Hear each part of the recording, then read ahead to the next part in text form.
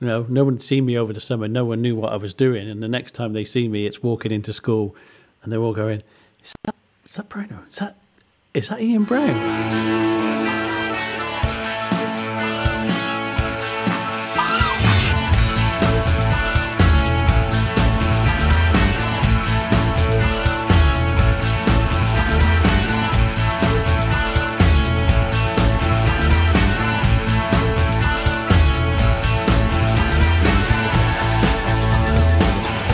Welcome to episode 1 of the Session Recall podcast. My name is John Conn, and today I'm joined as ever, I will be joined again by Mr. Nicholas Brine. Say hi, Nick. Hi. So what I want to talk about today really is just, Nick, how did you really get started in this? How did you really get started in the industry, working as a recording engineer, leading on to being a producer? Yeah, so 30 years ago, very long time ago now, I was still at school doing my GCSEs, and one afternoon I was wandering down Monmouth High Street, and I bumped into a friend of mine, Darren Gaylor, who I used to go to gigs with and was also a fellow musician, and we'd played together. And he'd taken a job at Rockfield a couple of years earlier, but he was leaving to go to the Guitar Institute in London, and he said to me, "There's going to be a vacancy at Rockfield, and I think you'd really enjoy the job, and I think you'd be really good at it." So I hadn't really thought about that. My plan was to finish my exams, go to sixth form, and then go on to uni. But I said, yeah, sounds good. I mean, growing up in Monmouth, everybody knows about Rockfield. You regularly see all the bands walking around the high street, and you knew this studio was there. And because I had a massive passion for music as well and was in bands, obviously Rockfield was this amazing place that we never got to go to growing up, but we all knew about. So he said, all right, I'll sort it out then. So he got me an interview for the Friday afternoon, and I finished my last GCSE on the Friday. And then my dad picked me up and took me over to Rockfield. My dad knew the guys over there because he had the local taxi firm in Monmouth. So he used to drive the likes of Robert Plant around in his taxi. So they knew my dad, and my mum worked for a kind of boutique clothing store in town, which was kind of linked to the studios as well. So they all knew my family, they all knew my mum. So I went for this interview, and I can still remember the first time we drove up the drive. I'd had this image in my head of this big kind of estate house or something, looking really posh, and so first thing that struck me was it wasn't like I had in my head at all. It was just this farm, kind of these old barns and all that kind of thing. So I can still remember driving up with my dad, and we drove into the courtyard, and Anne came and met us, and then she said, "Oh, Kingsley's in the office, so in you go." So in I went. Can remember the first thing, covered in dog hair, covered in dust, which it is has been every day for the last 30 years. And hasn't changed wouldn't have it any other way. And there's Kingsley sat in his chair. He had this racing green V-neck jumper on, which I still think he has now because he doesn't often change his clothes. And it was covered in holes and porridge. So I remember this thinking, right, okay, this is this kind of weird-looking office with this guy, Kingsley. And, he's covered in porridge and got holes in his jumpers. So next thing, the interview starts. And when I say interview, it wasn't really an interview, John. It was like he just talked at me for 40 minutes. He just talked at me, told me how rubbish the music business was, not to get involved in music. Don't get involved in the music business. It's terrible. There's no money in it. Been doing this for over 30 years now. He had a special dislike of American producers. So I think they must have been going through a bit of a rough patch at that time, and maybe they'd had lots of American producers in who'd been giving him a lot of grief and a lot of hard times because, he was very negative about the whole thing. He said, go back to school, go to university, become an architect. So that was basically the whole interview. So I said nothing. I didn't confirm my name. He didn't ask me anything, what I was good at, if I liked music or anything. He just said to me, this is how the music business is. I know your family, so I know you're from a good family. We want to employ someone local. Music business is shit, so don't bother. But if when you get home you decide you want to do it, give me a call and you can start. And that was, I think... So by the time I got back in the car with my dad, and my dad said, "How did that go?" And I just said, "I have no idea." And my dad just went, "Yep, that sounds about right." He says, what are you going to do? And I just said, well, I would do it. By the time I'd got home, I decided I was going to give it a go. I mean, my life had just taken this kind of quick turn. I mean, I still had all my info about my exams in my head, and all of a sudden I'm agreeing to this job. And so I got up Saturday morning, did my paper round. That was the last time I did that. And then Sunday got up and I had a Sunday job at a place called Homestar DIY. So I finished there. And then Monday morning, my dad took me down. And that was it. My first day at Rockfield Studios on the Monday morning. Literally finished exams Friday, started on the Monday. So just for context, I mean, what year were we looking at there for when you started? So 93. So this would have been June 93. What I find amazing is the very first conversation, like the first session I worked with you, I think it was at Trademarks, and Great Kingsley band, said exactly the same thing. There's no money in music. We might as well give up. I've been doing this for hundreds of years and I've never made a penny. Yeah. And so we might as well close up shop tomorrow. Yeah. I think that's been a regular story about recording studios, that they don't make any money, and but they're still going. They're the first residential, and they'll be the last. Still going, still as crazy as ever down there, but still just one of the most amazing places to make music in the world. Yeah, yeah. So your first day at Rockfield, was it like an induction day? Did you have did you get shown the ropes, or were you straight in on a session? Yeah, no induction, no ropes, no health and safety. Not that existed in 1993 anyway.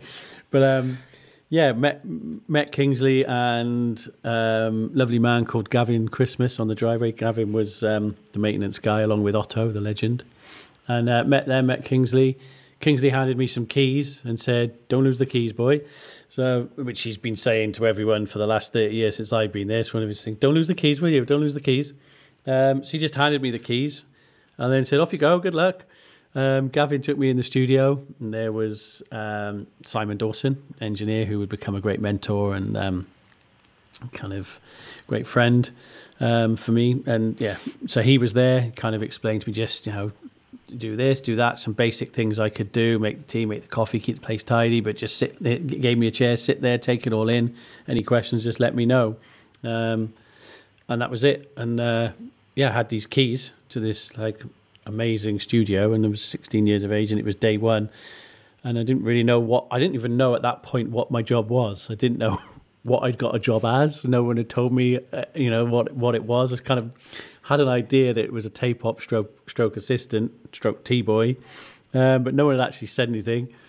In charge of the keys, Nick. Yeah, I had the keys. Keys to the city.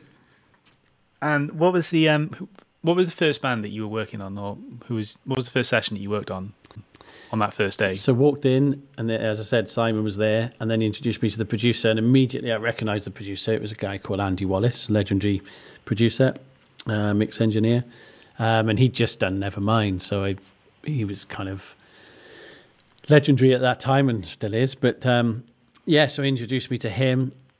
He introduced me to the band, which was a band called Sepultura. And I knew all about Sepultura because my best mate at school, Stephen Fleetwood, was a massive Sepultura fan. So I'm thinking, right, here I am, day one. There's Andy Wallace, just done Nevermind.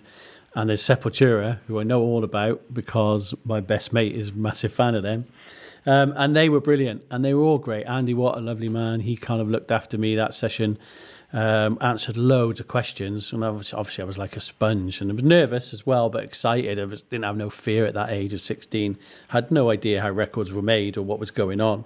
But he took the time with me and was brilliant. And the band were great. We had a great summer hanging out with them, went out into town, showed them a lot of the local pubs, and kind of, they all took me into the session and had a great time. So at the time, obviously this is early 90s, what were the average session lengths? What would you be expecting to kind of be doing? How long would the sessions be? So back then, from talking to Simon, I was on a month with them guys, and I think they'd been in for a couple of weeks before that. So that kind of 6-week period seemed to be the norm, really. So bands would book 6, maybe 8 weeks. They might have done 4 weeks pre-production and rehearsals somewhere else, and then they'd go off to London for a couple of weeks afterwards to mix it. So generally the session's about 12 weeks long. with 6 to 8 weeks of that being in Rockfield or somewhere else. But yeah, usually start to finish, bands would do the whole album there and then go off somewhere else to mix it. And that was kind of average, that 6 weeks. Kind of session lengths we can only dream of nowadays. You do very, very few records that take that much time, that kind of 12-week period. What was the next couple of sessions that you worked on after that? So I did a couple of days here and there just to helping out, and actually helped with some building work for a few days after Sepultura left, which was putting in the booths down the side of the Quadrangle studio and refitting the ceilings with Dave Charles. And it was at that point I got called over to the office because at that point I didn't have any idea how much money I was going to be paid. I hadn't even asked. I mean, I'd done it for free. It didn't matter, but I thought, maybe I'd get paid. And I remember Anne calling me over, I need your details so we can pay you some money. I was thinking, brilliant, there's money as well. But it didn't matter because as far as I was concerned, it was an apprenticeship. So I was on, Kingsley had put me on this apprenticeship. He said 12 months, you'll be an engineer at the end of it. It's great. So I was like, brilliant, go in. Have this apprenticeship. I'm going to be trained engineer, and then I'll have this certificate. And I hadn't really thought about the money, so the money was £29 for the week, which a third of which went to my mum straight away for keep at home at the age of 16. I had to pay my way, so £10 it went to my mum. I had £19 left, which you could buy a lot with in them days, John. And yeah, so that was me. It didn't matter. It didn't matter how much it was. I'd have done it for nothing really. And then a few days of that, and then on to another session. Anne called me in and said, Simon would like you to come on the session with him in the Coach House Studios. And the session is going to be 6 weeks long, which seemed to be the norm. And it's going to be with the Stone Roses. Was this Second Coming? Second Coming session, yeah. So they'd obviously been at that album for a little while. Big fan of the band. Yeah. I was like, amazing. So straight from Sepultura to Stone Roses, a band that I loved. Because, I loved my rock music. I grew up listening to loads of rock music, going to rock gigs.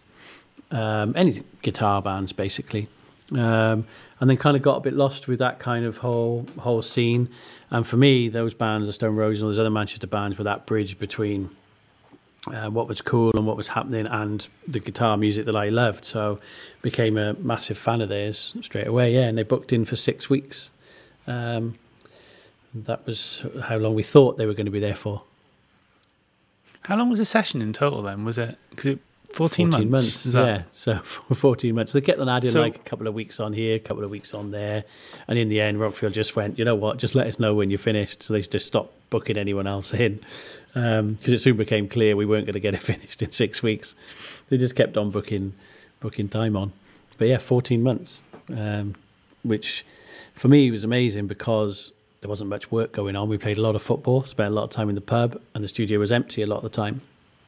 So Simon took the time with me to just kind of mentor me and train me to how to produce an engineer, basically. So he had all this time, and he could have easily just gone home, spent time with his young family that he had at the time, or he could have gone to the pub with the guys, which we all did a bit of that, but he took a lot of time to go through everything, as did Paul Schroeder, the producer, because there was hours and hours of nothing happening. So Simon would give me manuals for all the equipment, say, read this one, show me how to splice the tapes, showed me what I needed to do every morning, get how to prep the studio, which I still find frustrating now that sisters don't prep the studios properly every morning, but it was a massive part of the job, making sure that was ready every morning for the band before they kicked off.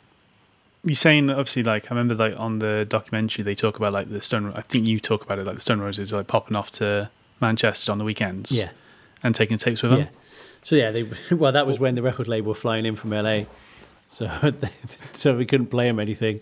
Everyone else would bugger off, and they'd come, and then it would be, what can we hear? We're like, nothing. There's no tapes. There's nothing. You can't hear. There's no band here.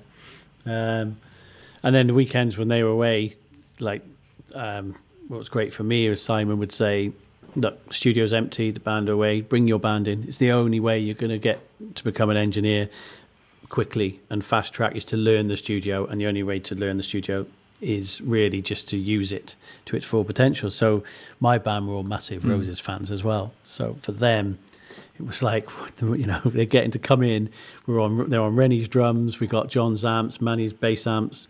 We set up. We're using the Roses gear. We'd spend the weekends there recording our own stuff, and I'd just be muddling my way through it because I didn't really still know what I was doing. only the bits that I'd picked up. But for me, it was amazing because I could fault find without the stress and the pressures of recording a band, because it was my own band and it was free, and they were just buzzing to be in Rockfield. Yeah. So it meant I could fault find, really figure out how the studio works, how the signal paths work, what was the best way for workflow, things like that, changing mics, setting things up. I could mess around with EQs. I mean, back then it was Total Recall on the desk, so I could EQ and change everything and then just put it back afterwards. But we did that for like the 14 months. So it really, really fast-tracked me into becoming an engineer, because I was just doing it all the time in this massive studio. So then there was those opportunities during the session when there was a few days here and there that I would work with other bands as well then. After the first year, I was kind of doing that already, after the completion of my apprenticeship. So you've done this apprenticeship with Kingsley. What did you get at the what did you get at the end of that apprenticeship? What did Kingsley say? Did you get like a certificate, a pay rise? I got a pay rise. So yeah, it was a year, and I was kind of like celebrating the first year, the completion of my first year. So I went in and I said, so that's me a year now. So do I get my certificate, or what's what happens now? What do I go on to now? And thinking I'd come off apprenticeship wages, go on to normal wages. And he was like, well, when I said apprenticeship, it's a Rockfield apprenticeship. So what you've had is, a Rockfield kind of experience for a year. You're already engineering. You've got to fast track to become an engineer. And well done, you're a fully qualified Rockfield engineer now, and you've passed your apprenticeship. So it's like, well, okay, so what are the wages now? Oh, it's the same wages, but okay, and he says they agreed to pay me £5 I got if I stayed in the nights after dinner. And I did anyway. I just stayed 24/7. So, I mean, it's the Stone Roses. Yeah. So, yeah, every night I stayed, I could get an extra £5 if I stayed after dinner. Plus, you got your dinner, which was nice. So, yeah, extra £35. So more than double my wages after the year. No certificate, but do you know what?